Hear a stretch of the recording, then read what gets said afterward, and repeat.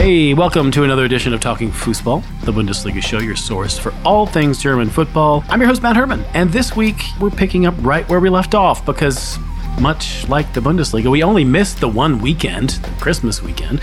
With me this week in the new year of 2021 is Nick Wildhagen. How was your Christmas, Nick? It's great. It was great. I mean, but one tiny thing that really unnerved me happened, I have to say. The other day, during the winter break, I was actually watching Thor, the historical movie about my forefathers here in Norway. I mean, right. I watched it for, getting some idea of what was happening on the ground I'm basically treading. And, when I saw Chris Hemsworth, I sort of like, Jesus Christ, that guy has my body. And when I was looking down, I was befuddled, and certainly I just saw a blob where once there used to be muscles and abs. And, some people might think it's all the chocolate and cheesecake I ate, but I'm certain that Chris Hemsworth has, in fact, stolen my body. Well.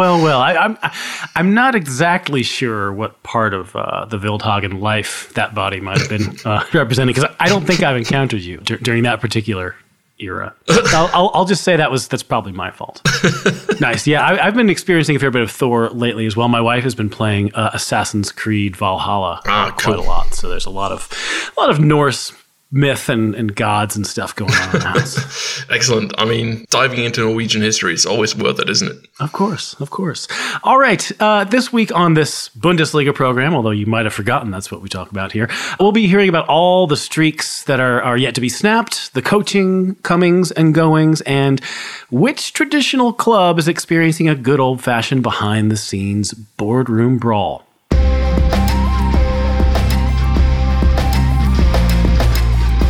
All right, here comes part one of Talking Fußball, the part where we talk about the best of the match day just gone. This was match day 14. And yes, of course, we are late off the mark this week.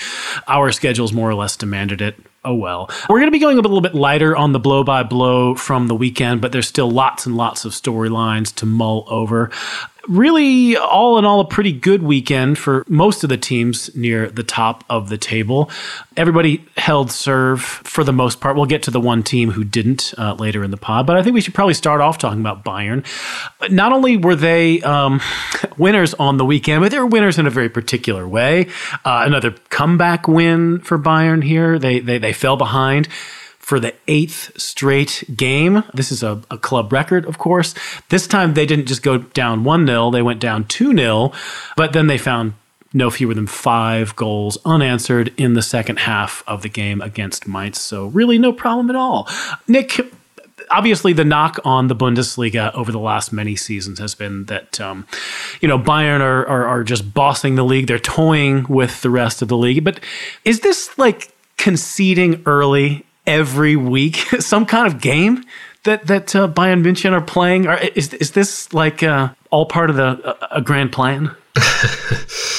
Well, I don't know. What this sort of reminds me of is I once saw a female international handball match between Norway and Australia. Now, Australia are not really a great handballing nation. So the Norwegian national team decided, okay, we're not going to do any counterattacks, which, if you know anything about handball, counterattacking is... That's half the goals. Basically, yes. So they were sort of like, yeah, we don't do those, the Norwegian national team scored, I think, between 55 or 65% of the goals in that championship on counter-attacking goals. So, yeah, it sort of reminds me of that. Every week they're falling behind, 8 weeks in a row now. And actually, Bayern have so far this season taken 18 points after falling behind, which is insane. We're only on match day 14 and they've taken 18 points after falling behind.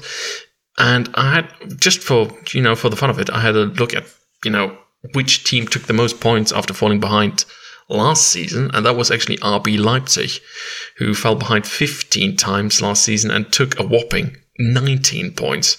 So with 20 matches still to go, RB Leipzig are probably going to be beaten with their point total from last season by maybe quite a margin, especially if Bayern keep going this way. But you got to give it to Mainz. I mean, they took the match to Bayern. an hour into the match, they had 11 shots. Bayern had 12 shots. But from there on out, things sort of fell apart, and they ran out of juice and belief. And once that 2-2 goal went in, and it was a brilliant goal by Leroy Sané, sweet shot struck low into the left corner.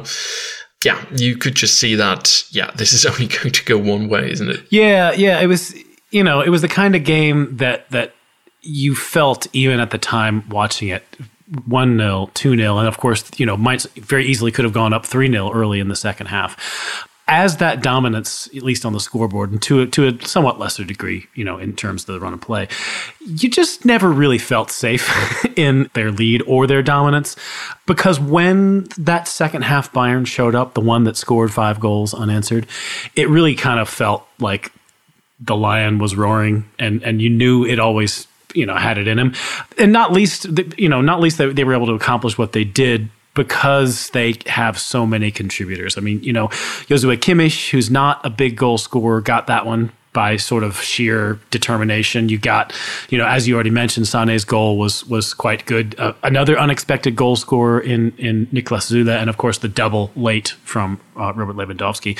We are now getting into really dangerous territory for a very long-standing Bundesliga record. That's the 1971-72 season record by the man, Gerd Müller. There's, of course, a Patreon Historic Matchday Moments episode all about some of his goal-scoring exploits. I wouldn't be surprised if there were even another by the time the season finishes, or at least one where we mention goals by Gerd Müller because he scored so damn many of them. But yeah, he scored 40 goals back in that season, which is getting on, how many years ago is that now? 39 years ago?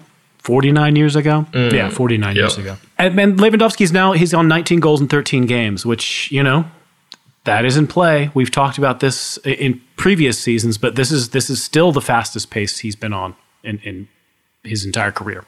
Yeah, he hasn't even featured in all 14 matches, which makes this even more incredible. I mean, Robert Lewandowski, his finishing this season is out of this world. We've talked about this before, as Bayern have sort of outdone their XG by quite some bit, but he has outdone his XG as well this season, which is incredible because in all the season prior to this one, he actually should have scored more goals according to his XG. Now he's actually scoring more goals than he should have. And given what a complete player he is all around, having him in this sort of form is absolutely terrifying for any defender. And yeah, that record of 14 goals, it bar any sort of serious injury, I think he has a decent chance of getting there this season, especially if he keeps going on at this pace for the next 2, 3, 4 weeks. Yeah, it was interesting. I forget who the comments were coming out of the weekend. I think it might have been Hasan Salihamidzic talking about, Robert Lewandowski and his chances to do something really special this season and how important he is for Bayern. And, the thing that he kept emphasizing was that this is a guy we just need to keep healthy.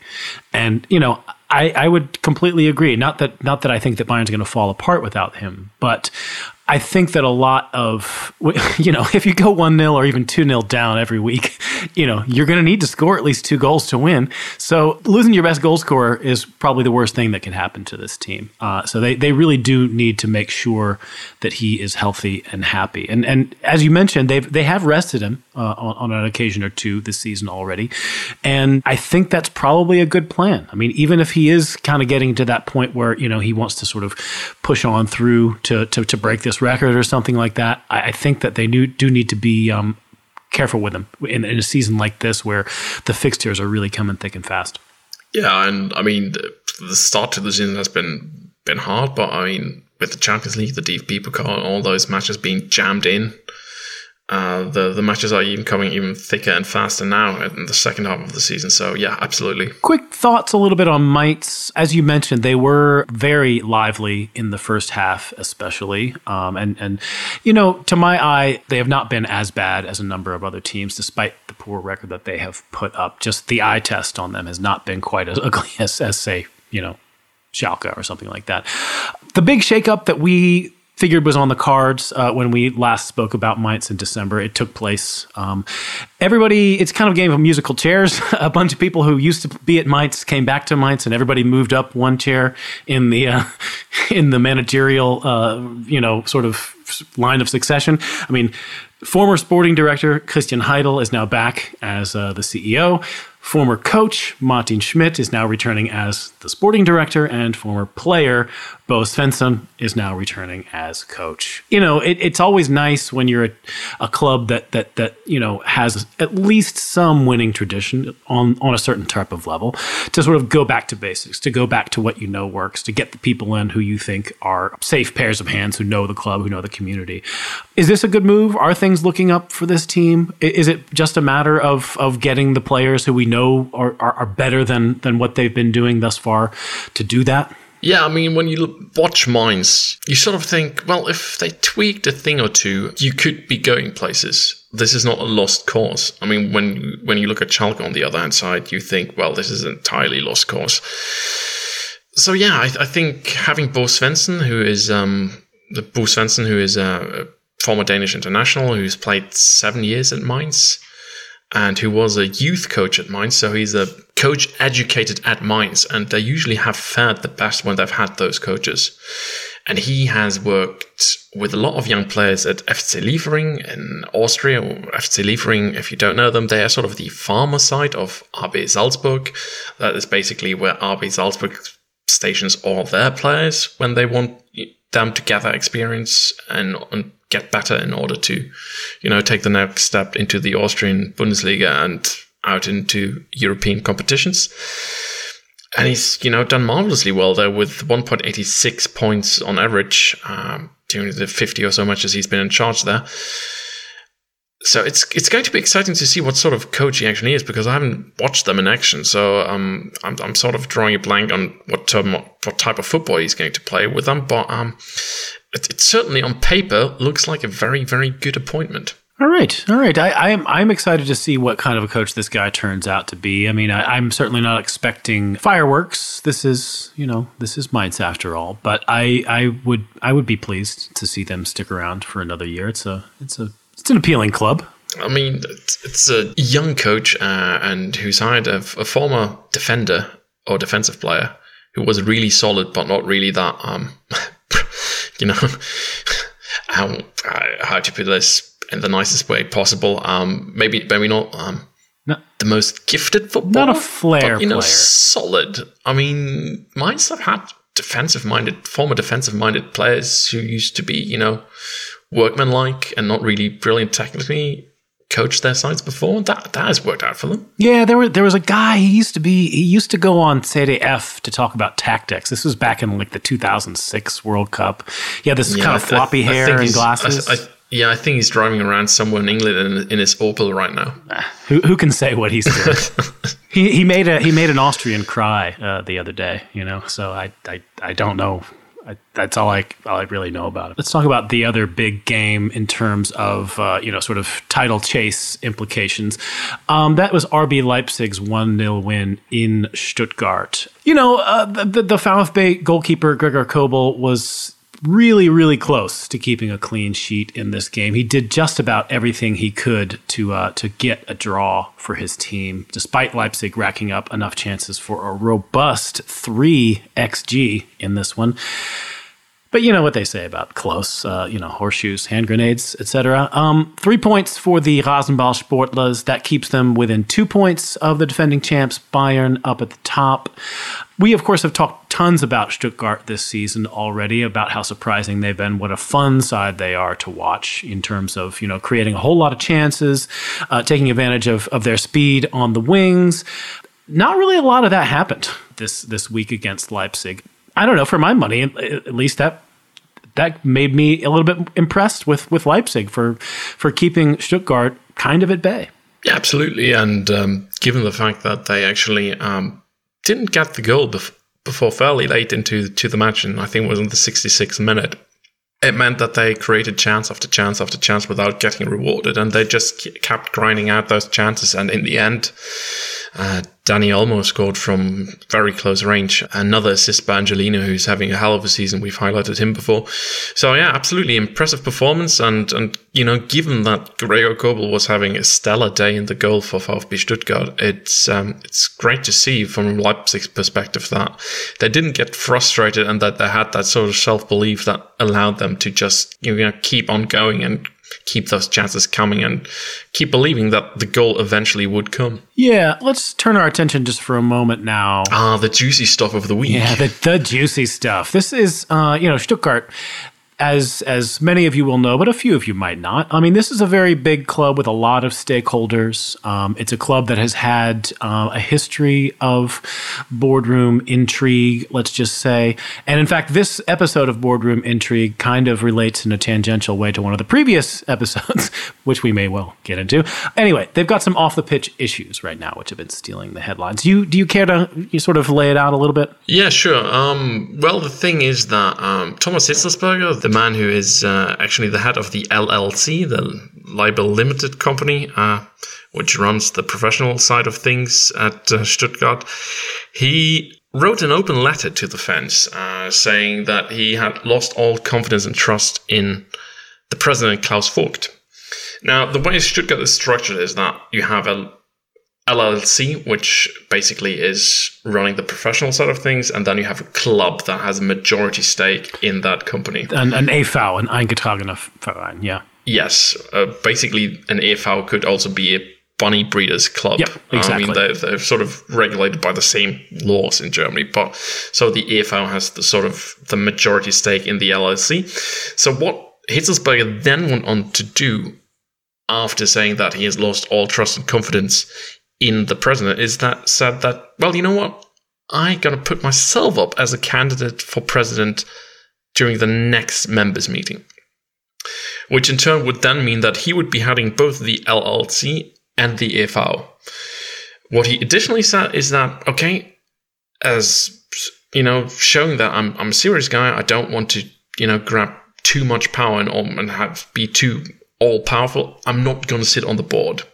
Because traditionally in Stuttgart, the president is also heading the board of the club, the EV, which owns the majority in the LLC. So this is all very technical and boring legal stuff. But it's important in the sense that for the fans at Stuttgart, they feel like the president of the club is also sort of a representative that also takes their issues to the board and to the board meetings and representatives to the board and to the LLC people if their interests are actually not in the same as the LLC's interests.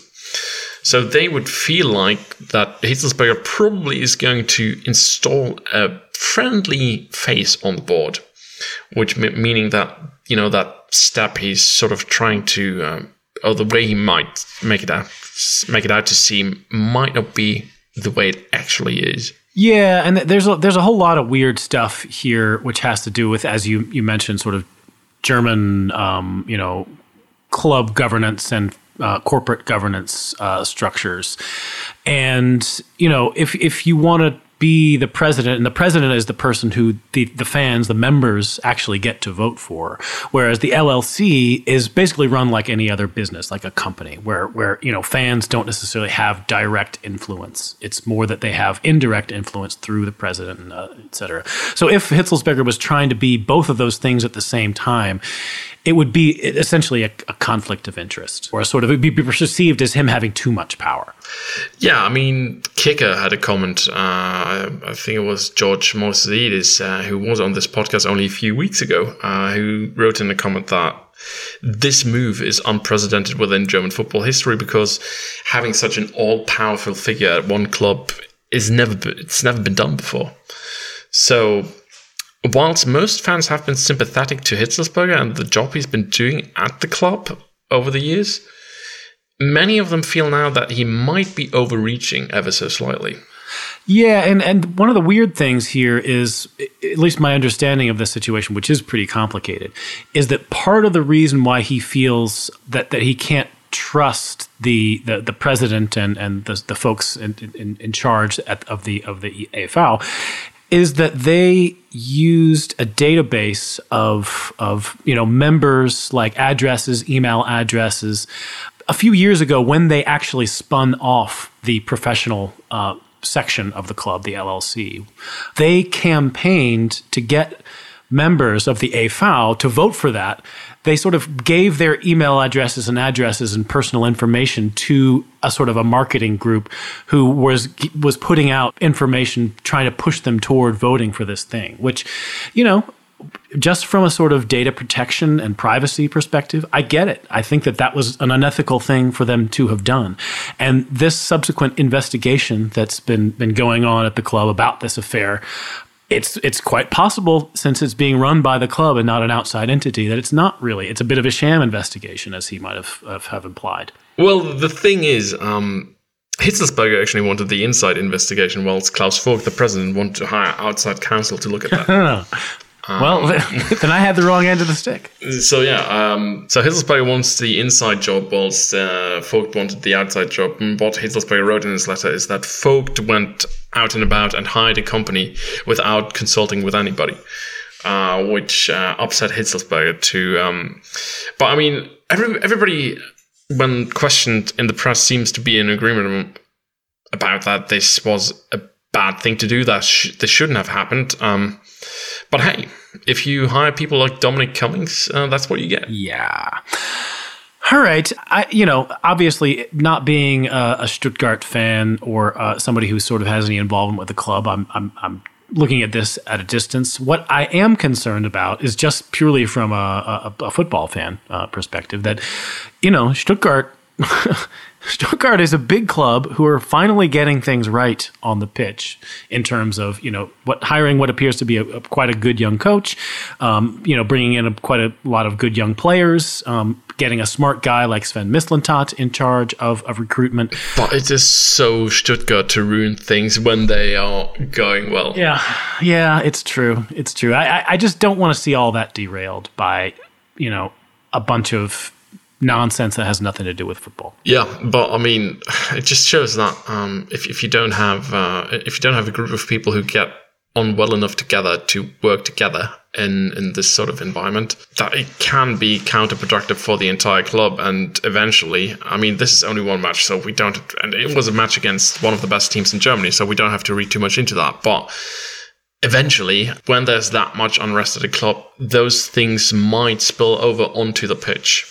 Oh, for sure. Especially, I mean, there's still some time, because I think there's something like, I don't think they're going to sort out who's on the ballot for the presidency until later this month. I don't think the actual election is happening till March. So, there's a lot more chapters to be sort of, written or read. But if it comes to a point where it looks like, either Hitzelsberger or Mislintat or anybody on the sporting side's jobs are in some jeopardy, then there's no reason why it wouldn't spill over. That players might be thinking about what the future of the club might hold if things are going belly up. Yeah, and loyalty is a funny thing within football, because some people have loyalty in abundance. I don't know where Sven Mislintat stands on that, but if the entire sort of sporting leadership is behind Hitzelsberger and Hitzelsberger is forced out of the club, that actually might mean that some other heads are going to roll, and that in turn could have massive blowback in the long run as well. Yeah. Well, I'm crossing my fingers that something gets sorted out here. All right, let's talk now about the team in the top four who did not have such a good weekend. That was Leverkusen. Big miss in Frankfurt. They got leapfrogged by Leipzig after losing away to Eintracht. Second loss in as many games for them after, of course, going unbeaten in their first 12 games of the season. Peter Bosz, he was pretty definitive after the game. He said his team is not ready to challenge for the title. Nick, is he trying to pull some motivational levers with things like that, or do you think he really is onto something? I think, or a bit of both. Yeah, maybe a little bit of both, but I think he's also trying to be realistic here, because when you see Bayern and the way they've been steamrolling the oppositions despite falling behind week in, week out, and when you see the sort of side that Leverkusen have at hand, you'd be, at the start of the season, you would have said they'd be delighted to finish in a Champions League spot. And they've put themselves into a brilliant position of doing just that. And to expect them to win the championship, we never did that in a million years at the start of the season, did we? Going by how the team looked and, getting some realism into the debate and saying, well, look, this is a special season and things might turn out slightly differently because, of the way the schedule is and all that. But realistically speaking, we shouldn't be a top contender for the title. It's an honest thing to say, I would say. Yeah, I reckon that he's probably speaking in fairly honest terms. I mean, I definitely think that it is a bit of a pinprick for his players because he knows that they are capable of more.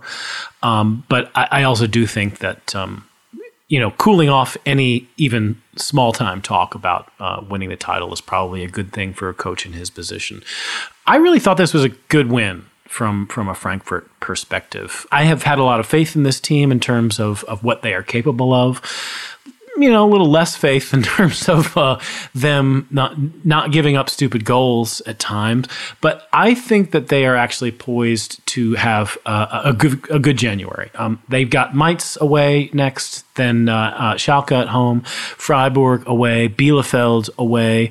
Also nestled into that cluster of fixtures, they are going to get another crack at Leverkusen, away at Leverkusen in the DFB Pokal. I think that this is a team who could, establish themselves a little bit more clearly as a sort of outside contender for Europe. What do you think? Yeah, absolutely. I mean, they haven't been defeated since match day 11 now, when they lost to Wolfsburg. Before then, they weren't defeated before they lost to Bayern on match day 5. What basically has been the big issue so far this season is all the draws they were getting. I mean, they've sort of turned themselves into draw specialists. And in many of those matches where they only ended up having a draw in the end, they were actually the better side and they should have won those matches. And, time and time again, we sat here and talked about, these and those chances. And we talked about the fact that, well, look, again, Frankfurt are not, doing justice to, the XG they're having in those matches. And, this time around, they actually performed better than Leverkusen, created more chances, and they rewarded themselves, which is a good thing in such a big match. Now, the upcoming schedules, they look great for them. I mean, they don't face any sort of serious opposition in the Bundesliga before, I'd say, match day 22 when they play against Bayern. Before that, they have Hoffenheim out of form, Köln out of form, Hertha a bit out of form. I mean, Bielefeld, all these matches, yeah, they are all winnable matches. So, Europe not that far away as things stand. So the next few weeks could be, interesting because they could actually see Frankfurt getting into that race for the Europa League spots. Yeah, I think it's actually going to be a really interesting next several weeks for them because the kind of expectations that they had going into this season after that dip last season when they were kind of regrouping after losing all three of their best attackers, that there was a degree of understanding that they didn't quite live up to expectations last season. But this season, I think if they were to finish in 8th, 9th, 10th place, there would be probably a little bit of, second guessing as to whether they were really on the path that they wanted to be on. But if they have the great January that I think that they might be capable of, it could change the narrative a little bit. Interestingly, and maybe we'll get to this, the other side of this later. After that run of fixtures that I mentioned, they are playing another team who has a very forgiving set of fixtures in January, which is Hertha. So that the last set of games in January. This is, I think, the 29th. Well, that match day has not yet been scheduled, but it'll be the last match day in January. That's I mean, there is one fun stat I can mention about this run of fixtures. Actually, Frankfurt haven't won against Mainz in 34 years. Away to Mainz, you mean? Oh yeah. Yeah, there's definitely a great chance of doing something about that now. Yes. But new coach bounce, or who knows what Mainz are going to put out onto the pitch this week, especially given that Bo Svensson will have had an entire week to work with this team. But yeah, definitely an exciting match. Spectacular. Okay, let's round out the top four with Dortmund. They're actually now back in the top four with their nervy win over Wolfsburg. The game was on a knife edge until Manuel Akanji's 66th minute header put them in front. Bit of a renaissance from Jadon Sancho in this game. He set up that goal from Akanji. He scored one of his own in injury time. That would be a big development if Jadon Sancho went back to playing like Jadon Sancho and not just a sort of somewhat above average attacking midfielder. Yeah, absolutely. I mean, that given that is only his first goal this season, I mean, you felt like he was on double digits at this point last season. Yeah, absolutely. I think some of the criticism of Jadon Sancho has been too harsh because he is actually the player who has created the most shooting opportunities for all of his teammates in that side. And, and given that Dortmund have not only relied on his goals, but also his assists, I mean, that in itself means that he's actually done the job for Haaland and all the other guys up front so far this season. And, being at 6 assists, yes, it's not the sky-high numbers we were seeing from him last season, but it's still decent. But yeah, absolutely. I think with a bit of luck and with a bit of better finishing from both him and his teammates, you might see some more familiar numbers coming up soon. Yeah. I reckon if Jadon Sancho gets back into gear, which is to say scoring gear, I mean, he did already have 5 assists going into this game. Now he has 6. I think things will be looking up for Dortmund.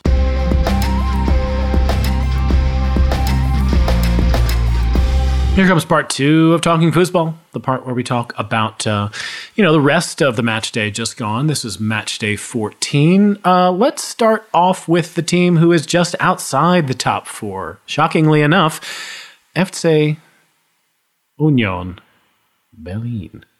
They're knocking on the door of the UEFA Champions League, Nick. This is, of course, after they took down the mighty Werder Bremen in Bremen. It was the Taiwo Awoniyi and Geraldo Becker show at the Weserstadion as the Irons scored on 2 quick strike movements capped off by each of those 2 strikers in the first half. Nick, Union didn't look like a team shorn of its best attacking player in this game. What did you make of this Taiwo-Geraldo partnership?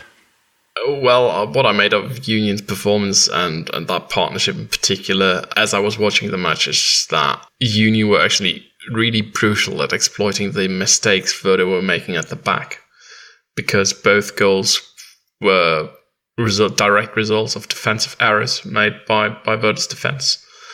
So that in itself is promising. I mean, Union Berlin, they sat back, absorbed pressure, didn't really allow Werder to create anything of note throughout the entire 90 minutes. So it's a good match for them in sort of defense, when it comes from the defending perspective. And up front, they were just ruthless, brutal, never allowing, never letting those chances slip past them. And that's the way of how a side can actually stay at the top of the table. I was not tuned into this game, but I understand from the XG Boffins that this game, on those terms, was not particularly. The 2 teams were not very far apart. I mean, most of these numbers had Bremen at around 1 expected goal, and Union anywhere between 0.8 and 1.2, which would suggest that the game might have seemed close. Tell me why it wasn't, Nick. Well, the first half, basically, because Werder made 2 defensive errors, didn't create anything at all. So they went into the dressing room being 2-0 behind, not having created anything at all. But they started to create sort of chances. And when Kofeld decided, okay, I take off Osako and I sort of introduce a sort of more physical style of game, bringing on the likes of Mbom and Zelke, things were already too late. And, those half chances which amounted to that, roughly around 1 in XG, they didn't cut it at all in the end. So, yeah, I mean, Union didn't have any trouble whatsoever defending that 2-0 lead. It was never in danger. And you had the feeling with 10, 20 minutes remaining that even if Werder gets a goal back here, you don't see a way back into the match for them. If, as long as Union would have kept a cool head and as they've been playing over the last few weeks, you would assume they would have. So Werder find themselves now in 14th place, 4 points above Bielefeld in the relegation playoff spot, which is, of course, where Bremen ended up last year. How much trouble are your boys in? It's a tense situation, but as long as there's some daylight between them and the bottom two, and there is right now, still 8 points, and you sort of think that Bielefeld, having watched them, you think they are probably not going to be able to gather more points than Werder in the long run, which, might be hopeful thinking on my part, but that's at least where I stand. I think that Werder Bremen can just survive by the skin of their teeth this season, but it's going to be a stressful season, and going by how I'm sort of approaching middle age at a rapid pace right now, some heart medication by my GP might be in order very, very soon. Very nice, very nice. I've actually gone off the heart medication after this weekend because Hertha are back to their winning ways. No nitroglycerin needed for you.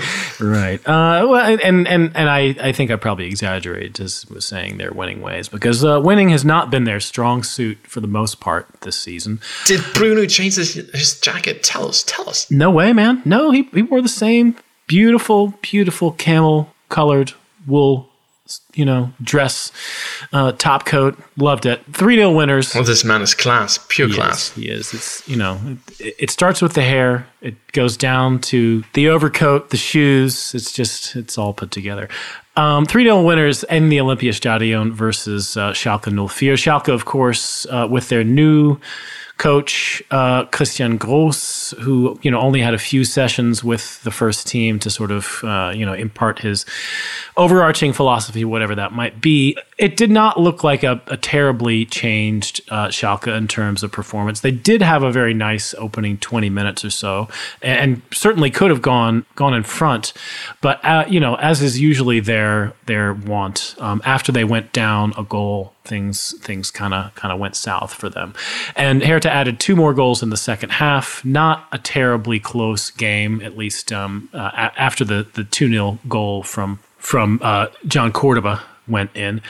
Any thoughts about the seemingly intractable problems at Schalke? I know that when we heard about the rumors that Christian Gross was one of the coaches they were considering, we kind of poo-pooed it, or at least thought, what are they thinking? I don't know enough about what's going on there, the last couple of weeks to know if that's a terrible choice or not, but I'm not convinced. I tell you what they're thinking, and I'd forgotten that the last time we recorded. Jochen Schneider actually was the man who got Christian Gross to sign up for VfB Stuttgart back in the day. Yep. And given that he had some good experience, having Christian Gross rescue team and then lead it into European competition, he thought, yeah, it's 12 years on. Same again, please. Why not try it again? Christian Gross still looks a bit like, that Austin Powers character. But he's exactly Dr. Evil. Did he ask for $1 million to join Schalke? Probably. But yeah, that's the thinking that went into that process, because they were also considering Alexander Zorniger, and we were sort of like, why were they considering bring it on, dude? 2 such different coaches?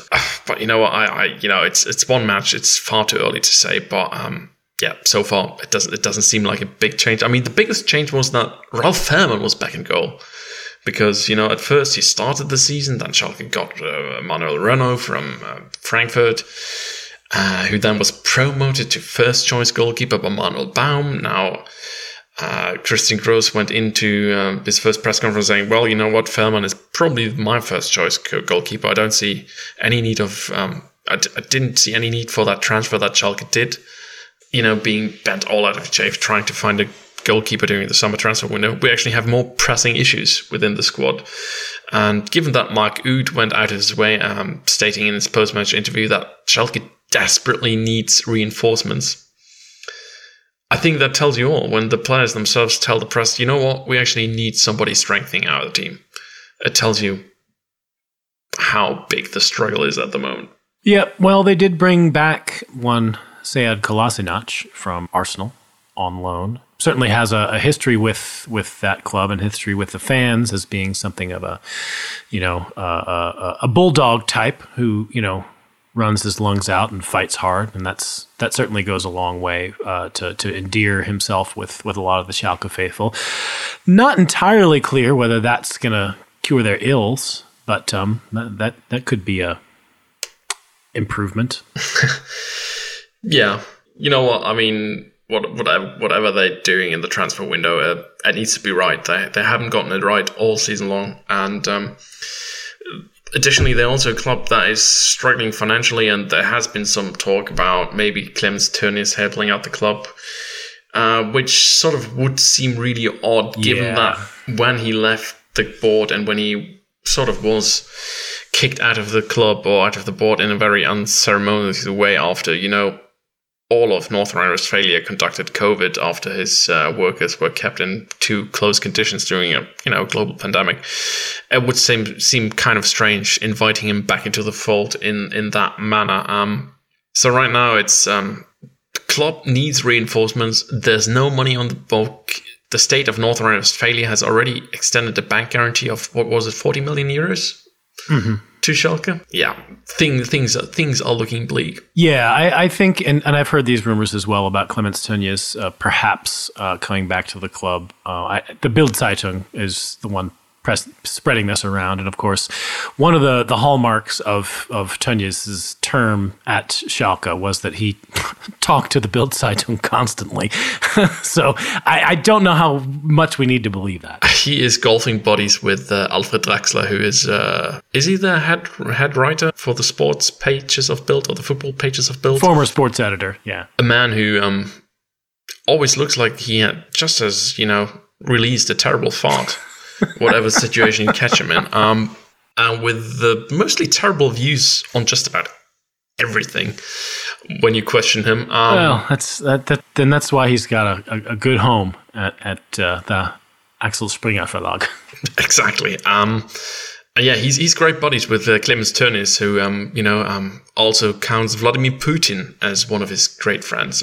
Yeah, well, when you look at those pecs when he's out fishing in the wilds of Siberia, it's pretty mesmerizing, Nick. He likes a good Schweinehaxe from Tönnies meat packing factory. Clemens has told the Bild-Zeitung. Booklander all the way. All right. Okay. If you're listening to this podcast, you probably know that we have to set priorities on which games that we cover each week in depth. We speak about the best. We speak about the rest. And that often means that we zoom in on teams who are nearer to the top of the table or who are having epically bad seasons. And that also means that some clubs end up getting short shrift for weeks at a time on the show. Anyway, we've come up with an elegant solution for this. We're launching a new feature this week, Rescued from Oblivion, with Rhys Tigwell. He's a football writer for Marca. His work has also appeared in The Blizzard and elsewhere. And for this inaugural edition, we told him to look in on Cologne and Augsburg, who squared off on Saturday.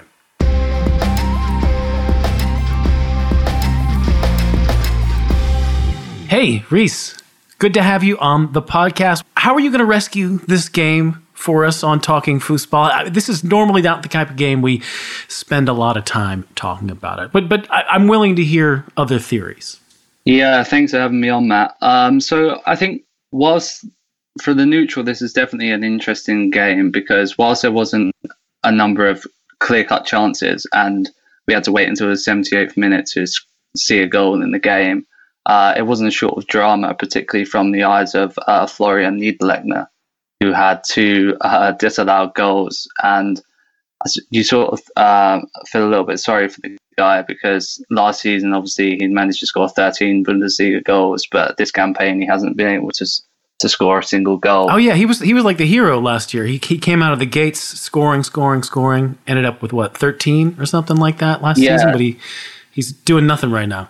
Yeah, that's right. So but I'm sure he'll get there eventually, but he'd at least provided the assist in this game. So in the 78th minute, it was a well-worked team goal. Niederlechner drilled the low cross goal, and Brazilian Iago was there, of all people, to tap in from close range. Yeah, right. I mean, watching that finish, it was very assured. It was not the hardest finish I ever saw, but he did not hesitate. Tell us a little bit more about Iago. I mean, Augsburg spent, for Augsburg anyway, a pretty penny on this guy. How is he coming along? Yeah, so they signed him in 2019 from Brazilian club Internacional for around about 8 million, I think the fee was. And this, surprisingly, this goal was actually only his second goal in 20 games, which isn't too bad for a wing back. But I think Augsburg, traditionally a club that don't spend too much money, especially on hefty fees on players. So this was definitely a punt for them. Yeah, I mean, when you see them spending 8 million on a young Brazilian, you think that the business model is going to be, let's keep him for 2 years and see if we can sell him for 20. Yeah, we'll see how that works out. Yeah, I think he sort of slipped under the radar, particularly last season. He's had injury problems as well, but hopefully this is the start for him of a successful career in Germany. All right, so the Augsburg did hold on and won this game 1-0. I guess it shouldn't be too surprising, considering two things. One, that I think Cologne is winless in 12 against Augsburg, and Cologne can't win at home at all. Yeah, and also I think another thing to this is that you didn't really expect this to be a high-scoring game because both of these sides are amongst the division's lowest scorers. But I think it's definitely worrying for Cologne now because they haven't won a home game since before the coronavirus hiatus, which was all the way back in February when they beat Schalke, of all teams, which everybody seems to be able to do these days. I think, so they beat them 3-0, and their away form hasn't been much better either, which is perhaps why they're in the position that they find themselves in. Well, with a big exception at the Westfalenstadion, which I think a lot of teams would love to get a result like that. Yeah, definitely. They seem to have turned the corner before the Christmas break. So that result that you mentioned there against Dortmund, and they also managed to get two significant draws against Wolfsburg and Leipzig as well. But that result is against a team that I think they're the sort of games that you need to be winning, or at least take some sort of points from, because Augsburg themselves wasn't in the best form coming into this game. They had only won one of their last 7 matches. So I think that's definitely an opportunity missed for Gisdol's men. Yeah, interesting. You mentioned Gisdol right there. I think we all know that Cologne have been pretty bad this season. They're not quite down in the relegation zone at the moment. They're shading it by 1 point, but this has been a disappointing season for them. I think that the hope was that they were going to be able to build a little bit on something that they were building toward with Gisdol taking over sort of early last season, getting them to safety, bringing in a few new players, of course, losing a few players as well. But this season, it's felt like they just never have gotten started. Is he in any trouble right now? I think that they'll definitely be nervously looking over their shoulder because they're now just 1 point above Arminia Bielefeld. But I think, and relegation as well, another thing is that relegation at the best of times is financially damaging for a club, let alone in the midst of a global pandemic. So I think these futures definitely something being considered at the moment, or definitely going to be called into question in the coming weeks. But I think that he'll definitely be in a few more games before they make that final decision, because we've only played 14 games so far, so there is still time. But I think it's about finding that balance between when is that right time to get rid of him or keep him, because if it goes too far, then that's where the problems come in.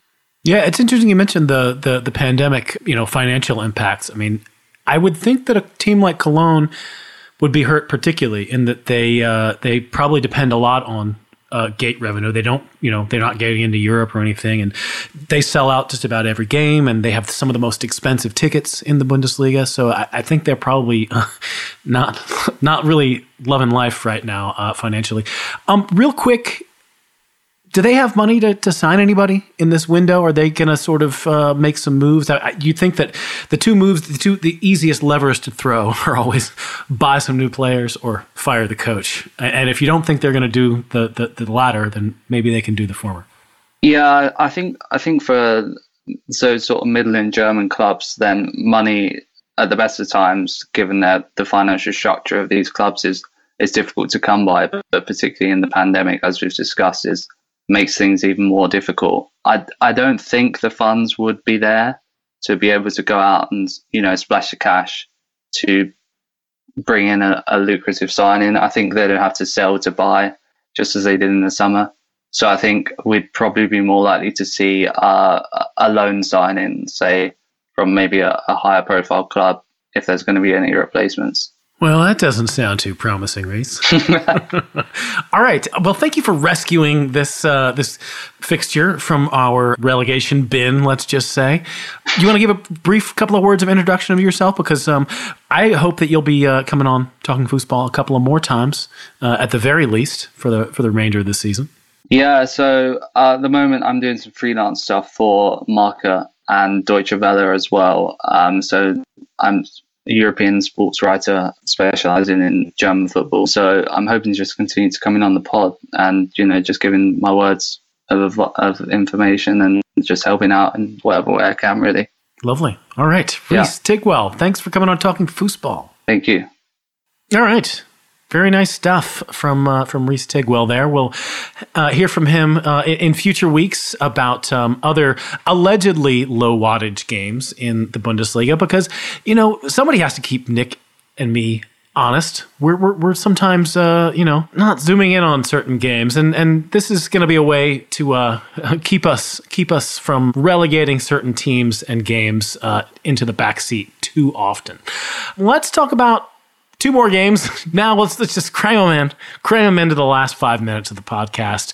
Arminia Bielefeld were 1-0 losers at home. They're mired down toward the bottom of the table. That shouldn't be a surprise, but maybe it was a surprise in that it took Borussia Mönchengladbach quite a long time to get the goal that they needed to win this game. Thoughts on this result, Nick? Brielle Mbolo really needs to work on his finishing, is all I'm going to say, because he scored with the seventh shot of the game. And he had some brilliant chances before he scored that goal, and he had the better of Amos Pieper all match, and he just didn't convert it into goals before into the second half. And at that stage, Borussia Mönchengladbach should have been up by 2-3 goals, it feels like. I mean, especially that double chance where he hit the post and then missed the rebound. Criminal, really. And we've talked about this before. Mbolo, his XG suggests that he should have had 2 or 3 more goals this season. And, this has sort of been Gladbach's problem in some of those matches, that they don't have necessarily the striker they can go to who guarantees them 15, 20 goals a season. And, given that Lars Stindl is the best goal scorer so far this season, we are so far being proven right. Sure. Let's finish things off with Hoffenheim's loss at home to SC Freiburg. That was a 3-1 win for Freiburg. I hear that old Sebastian Hoeneß might be on some thin ice at Hoffenheim. I mean, Hoffenheim have Schalke coming up next in week 15. Any thoughts about whether that is a sort of legitimate worry? Obviously, there's probably a bit better quality in this squad than what their current address in the table, which is what, 15th place, something like that. Just a point above Werder Bremen in 13th. They're 13th place. Yeah, 15 points, 13th place. Yeah, I mean, Hoffenheim, I think it would be a bit harsh on Sebastian Hoeneß, given that the team have played decent football at times. Additionally, they've been really unfortunate with... They whipped Bayern. Yeah, and additionally, they've been really unfortunate with having a lot of COVID cases within that squad. I mean, they've had a lot of players out, and they've played in Europe as well, which has it has been strenuous. It's a young squad as well, which means that you do see certain variations in performances, and that is not necessarily always down to the manager. Having said that, this match was really won by Freiburg in the first half, which was absolutely shocking display by Hoffenheim. Freiburg getting 3 easy goals, and well, from Freiburg perspective, that is the four wins on the bounce now, which they haven't done since the 94-95 season. Back then, they actually finished 3rd. I don't think they're going to finish as high as that this season. But having said that, given that SCF are now undefeated in 8 matches, they've certainly turned the corner from looking like a side that would fight against relegation all season long to a side that might have even outside chances of qualifying for Rio. But but if Christian Streich was listening in on that, he would have none of that. Yeah, well, it'll be interesting. They do have Cologne next week. That's certainly a winnable game. Hoffenheim, as I mentioned, they play Schalke. That's has the added intrigue of being Schalke's chance to equal Tasmania Berlin's legendary mark of 31 games without a win. I have to make one small point about that record, though. Are we going to talk about the single season versus 2 seasons thing? Come on. Yeah. When that's only because Tasmania got relegated and they didn't have a chance to extend the record. Yeah, it was true, but well, I mean, one of their matches, that the second match they won in the Bundesliga during their stay there was actually on match day 33 against the fellow relegated side Borussia Neunkirchen. But no, I mean, it's sort of doing this in one season, 31 matches in one season without a win. That is probably never going to be replicated. Hey, Schalke, they could still do it. Yes, 14 and counting. I mean, if they were to do that and additionally have those 16 matches without a win from the season prior to that, that would be quite an accomplishment.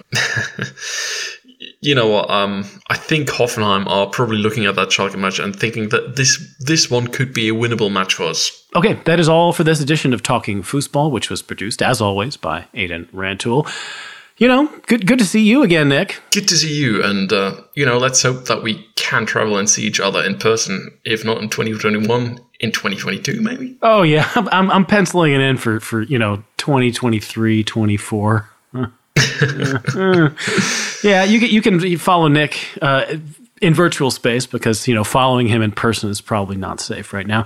On Twitter at Nor Musings, you can hear plenty more of him. Please don't follow me in person. I'd be freaked out by having like a horde of Twitter followers behind me all the time. Exactly. That probably would pose problems on public transit and so forth. If you want to contact me, I'm at Mr. Matt Herman on Twitter. You can also hit up us collectively, the podcast at Talking Foosball. Please subscribe to us on your pod listening platform of choice. Tell your friends about us. Leave us a review. It's a big help. Bis zum nächsten Mal, y'all.